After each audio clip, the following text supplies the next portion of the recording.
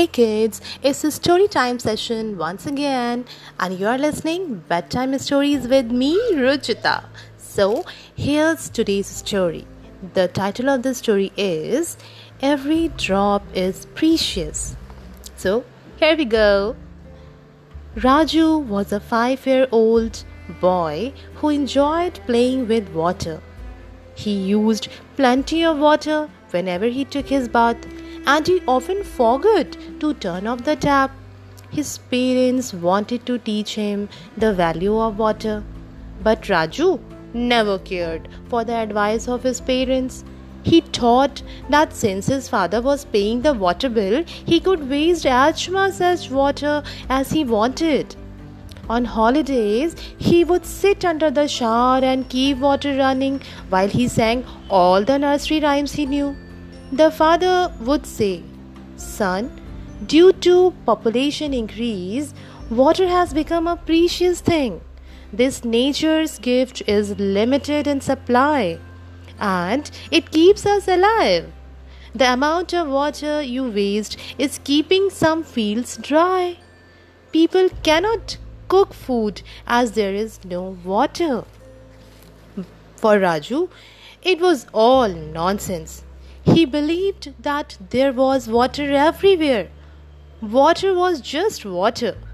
Seas are full of water. In monsoons, clouds pour down water as if to drown you. There are rivers of water besides lakes and ponds too. Sink a well and there is water. One day, Raju forgot to take his drinking water bottle to school. On that day, school taps went dry due to low pressure. Raju felt thirsty, but there was no water.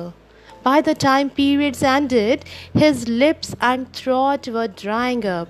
He felt giddy.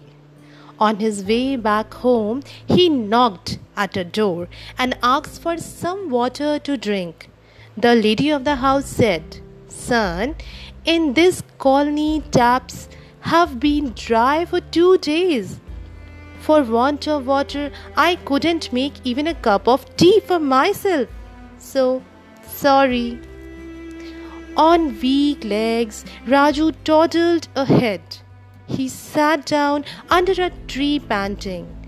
Had God appeared to him and asked for a wish, Raju would have asked for a glass of water. Just then, a cyclist who was passing by braked and asked Raju if he was all right.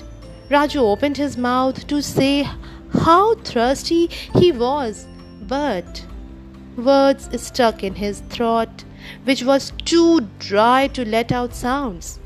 His mouth was parched.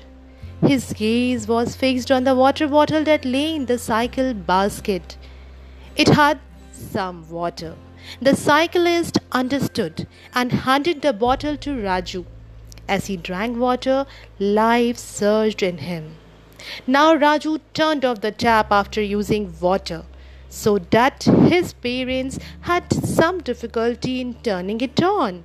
They smiled because it told them that their son knew how precious water is.